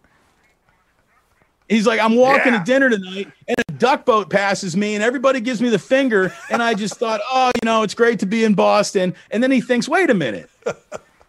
These are tourists. There's nobody in Boston, from Boston, actually on a duck boat. What the hell is this? So there you go. It's like if you want to find a San Franciscan, don't go looking for him at Alcatraz. We're not there. That's where the tourists. So I love that. He's getting flipped off from duck boats. Game 3 tonight. That's as it should be. As it should be. I don't care. Once you cross city lines, you hate Steve Kerr right now if you're in Boston. I don't care if you're from Maryville, Indiana, Indianapolis, Bloomington. If I'm in Boston, it's osmosis. It just goes into your brain. I hate Steve Kerr and the Warriors. Screw him. Go Red Auerbach. You know what I mean? That's it. That's it. Trace Jackson Davis, baby. Trace Jackson. He's back. He's back. And they're preseason favorites in the Big Ten. That's right. That's Damon Bruce. Man, I love having him on. Let me tell you something. Damon Bruce knows more about basketball. You could combine everybody that you ever hear on television or on the radio that hasn't been a head coach, and Damon Bruce knows more about basketball than all of them. It's hard for me to say that he knows more about dudes that have been head coaches, but there ain't nobody on your television anywhere that knows more hoops than that man right there. I'm telling you. And I'm going to promote the living hell out of our interview with him because he's educating people. And that's what we try to do here. So don't at me, people. Damon Bruce was on a roll right there. All right, we come back. Matthew McConaughey gave a talk at a press conference briefing. We'll talk about that when we come back on Don't At Me. That was so good, I may have to go to the bathroom. Maybe not. We'll be right back. Got to take a short break here. We are rolling with Don't At Me, and you don't want to miss it. Stay tuned. Another day is here, and you're ready for it. What to wear? Check. Breakfast, lunch, and dinner? Check. Planning for what's next and how to save for it? That's where Bank of America can help. For your financial to-dos, Bank of America has experts ready to help get you closer to your goals. Get started at one of our local financial centers or 24/7 in our mobile banking app. Find a location near you at bankofamerica.com/talktous. What would you like the power to do? Mobile banking requires downloading the app and is only available for select devices. Message and data rates may apply. Bank of America N.A., member FDIC. Right now, 63% said Kid Rock still looks good for his age. 36% said no on the Outkick YouTube, on our YouTube channel right here. It is rocking. It is rolling on the YouTube channel. But hey, Matthew McConaughey spoke at a press conference briefing, and he was able to speak with the full weight of the press room. You know, I've been in that press room, and I think it's kind of cool. I do. I think the press room is all right. And McConaughey calls for responsible gun ownership. I don't think a lot of people would have a problem with responsible gun ownership. I don't think people would have a problem with that at all. And if you do, I don't know what to tell you. What, are you supposed to have irresponsible gun ownership? Is that what we're all supposed to do? Look, right now, there are a lot of things. Gun ownership should be a nonpartisan issue, as he argued that people in power have failed to act.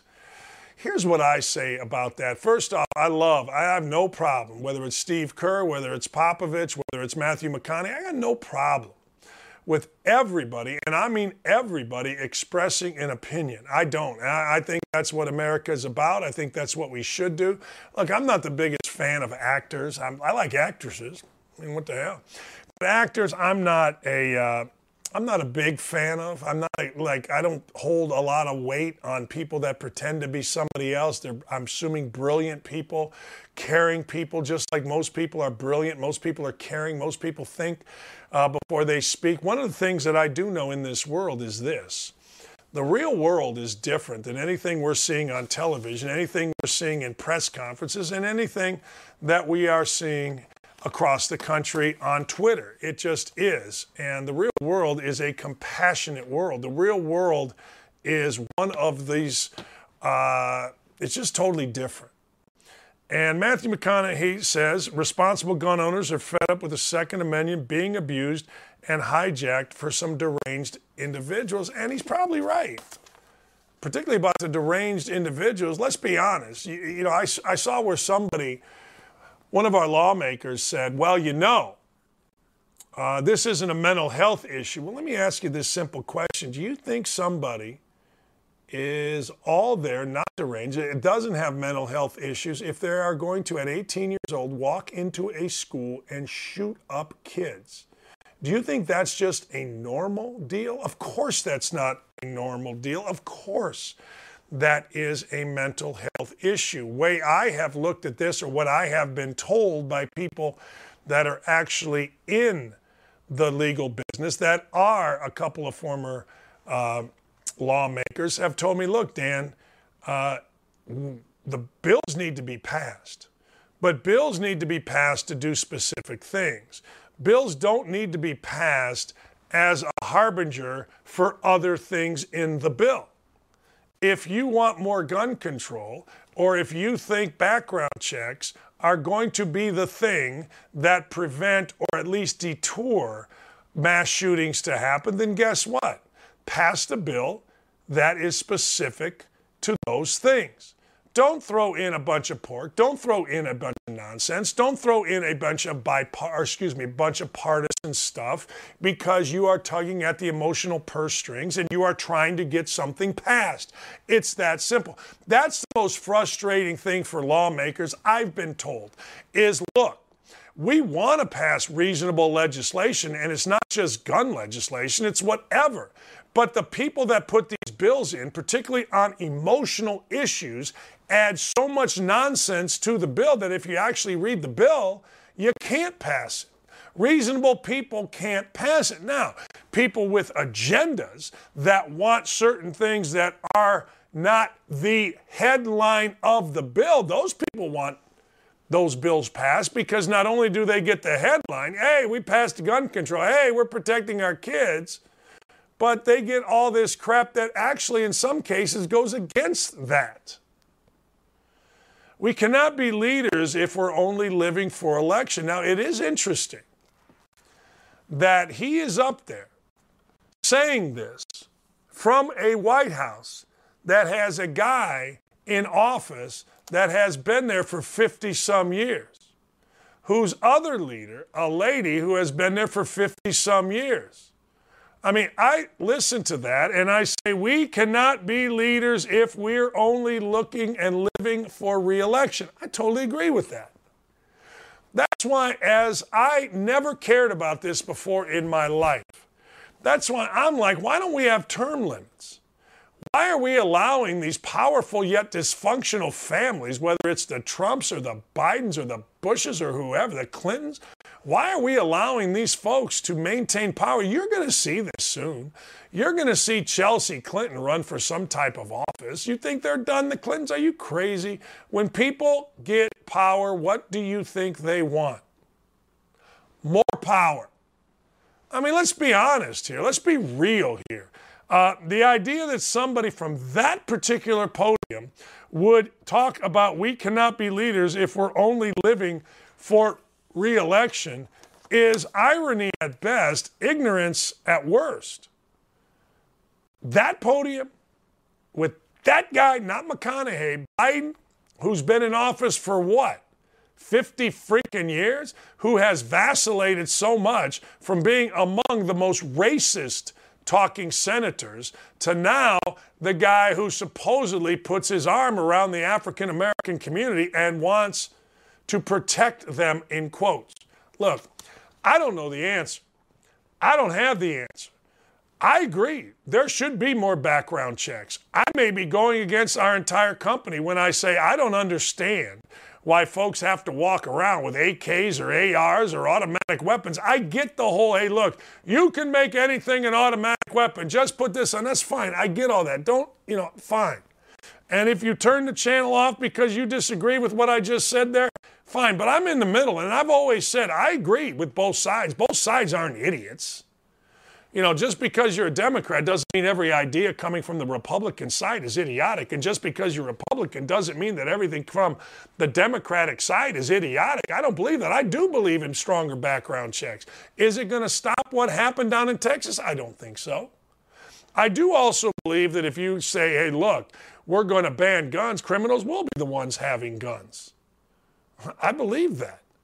Look, Chicago has gun laws, but you know how easy it is to I'm being literal here. In some areas, walk across the street in Northwest Indiana and just go get a gun legally from the state next to you? It's right there. So you say we should have federal gun laws. Well, how about this? If you think we should have federal gun laws, then present a law that doesn't have a bunch of crap in it. Present a law that can actually help people, not help a party. Now, I don't know. I'm sure what I just said here will be met with, Dan, you're really stupid. And I agree. I am. I think a lot of us that don't lean a particular way, that don't jump a particular way and maybe listen over here and listen over there are perceived as, well, you just don't understand. Oh, sure, I don't understand. But I don't think there's any reasonable person. I don't think there is any human being that can be reasonable and say we don't need to do something in this country about the proliferation of shootings. And I'm not just talking about in schools. Of course we need to. I have a daughter. My daughter teaches school. My daughter's a fourth grade teacher, actually, in Williamson, I think it is. That's the county. I'm not big on counties. She teaches in Clay's school system, where his kids go to school. She loves the school system. Now, like any other teacher, some parents are a pain in the backside. But I don't want to see my daughter, and maybe I'm totally wrong about this, I don't want to see my daughter have to be armed to try to teach children reading, writing, and arithmetic and how to follow rules. I don't want to see my daughter have to go through gun training. I was listening yesterday on Monday.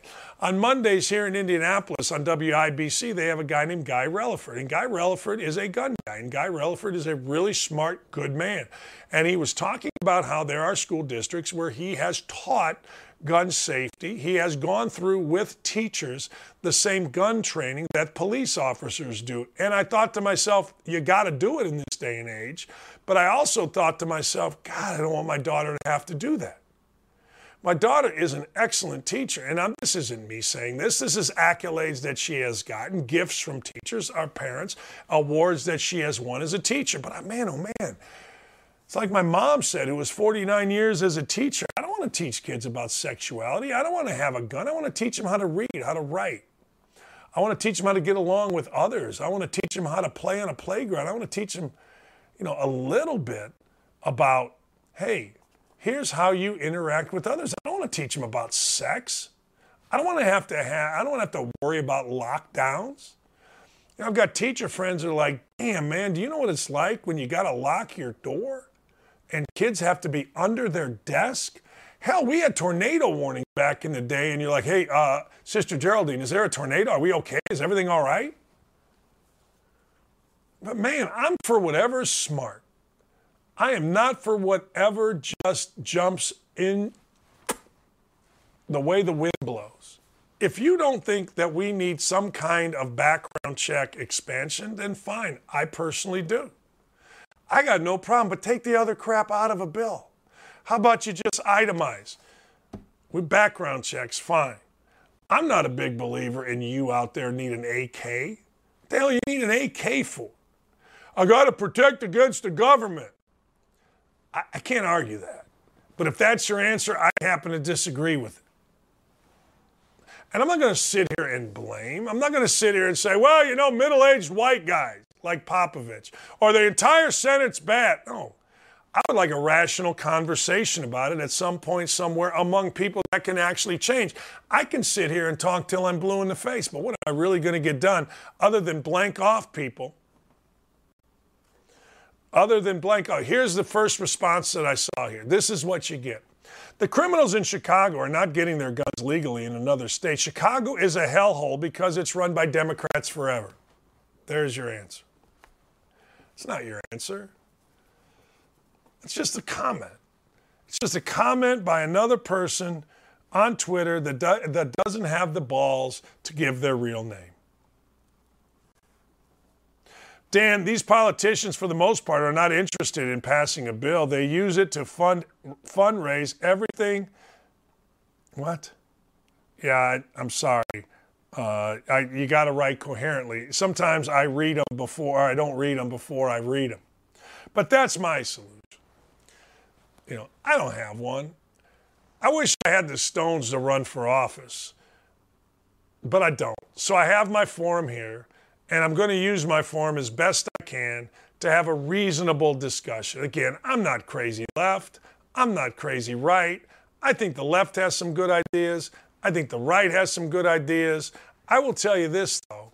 If NBA players decide to boycott, as Jaylen Brown said, and as we talked about this morning, I do think this. I do think it's going to fall on deaf ears, and I do think it's not going to be a great thing for NBA players. That's what I do think. We shall see. I don't know. Hey, look, I like a good protest. I told you this When I was in 1976, my father punched a guy in a bar. That guy became his superintendent. That superintendent first day fired my dad as a principal at Calumet High School, a melting pot high school. And I don't even know if you're allowed to say melting pot, but I don't care. I'm part of it. I'm Serbian. We're immigrants. Serbian and Polish. We're immigrants. The whole school walked out. I got home, there were TV trucks in front of my house. I thought it was the coolest thing ever. My dad had to get on the top of a car with a megaphone in the middle of Ridge Road in Gary, Indiana, and tell everybody, go back to school. This is between me and this guy. My dad went and became a typing teacher in 7th grade. The school was in hell. A couple of years later, they brought him back. I love a good protest. I'm all in on a good protest. If NBA players protest, good for you, man. If you feel that strongly, go get it. Go get it done.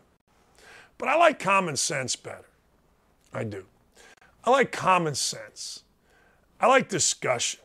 I like action. In fact, I don't really like discussion. I like action. I like real action. You know, like I don't like BS. Like CNN back in 2021 told us gas prices will tumble below $3 a gallon soon. The government forecasted. We all know this. CNN's in the pocket with Biden and the Democrats. We know that. So, of course, they're going to say that. You know what you're going to see, I'm guaranteeing, and this is what really sucks. There should be nothing done to influence an election. A lot of people, there's conspiracy theories about everything. A lot of people feel like gas prices will fall right before midterms.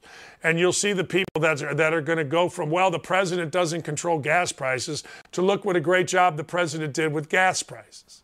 You know, I guess that's true. I don't know. I have no idea. I know this. I want a president to lower gas prices. I don't want to hear the word inflation. I want the stock market rolling. Since 1977, my freshman year in high school, when I took a U.S. government class, those are the three things. When I saw the gas station across from the Y&W all of a sudden raised prices from like 36 cents to 88 cents when Jimmy Carter was in office, and I heard the word inflation, and most importantly, we couldn't get McDonald's every other Friday because our family budget got screwed up because of gas prices. I've always said this. I know there's other things, but those are the three things, and this guy has failed us miserably. Now, I would add a fourth. How about we have respect/fear of our own people, to not shoot everybody up, and of other nations? And how about we not give $40 billion to a war we're not involved in? How about we give it, or not give it actually, how about we infuse it into our own nation? But I digress. It's easier. It's easier. It is. It's easier to blame. It's easier to just take your own side than to actually read in the other people's opinion. That's what I like to do. I thank you all for listening. I hope you all have a wonderful day. Today at noon, I'm going to have Tom Allen, the head coach of IU football. If you want to watch my show here in Indianapolis, it's on 107.5 The Fan, 93.5 The Fan. Go to 107.5 The Fan, wherever you get Spotify, wherever you get your stuff. And you'll enjoy the show today. It'll be What the Hell Wednesday on there. Jason Benetti's going to join us. We're going to talk a lot about the same things that we talked about here. But, hey, it'll be a better show because, I don't know. I really don't know why it'll be a better show. I got to think about that. This was a hell of a show. This is the kind of show that people should do on national TV. Damon Bruce was fan-frickin-tastic. The topics we touched on, while controversial, we actually discussed, and we broke some news. Guys in the back, Dylan, fantastic, absolutely fantastic job. Jacob, thank you. Corey, you're the best. Have a wonderful, wonderful afternoon. We will talk to you again right here, 9 o'clock tomorrow. Thanks, everybody. Dockage.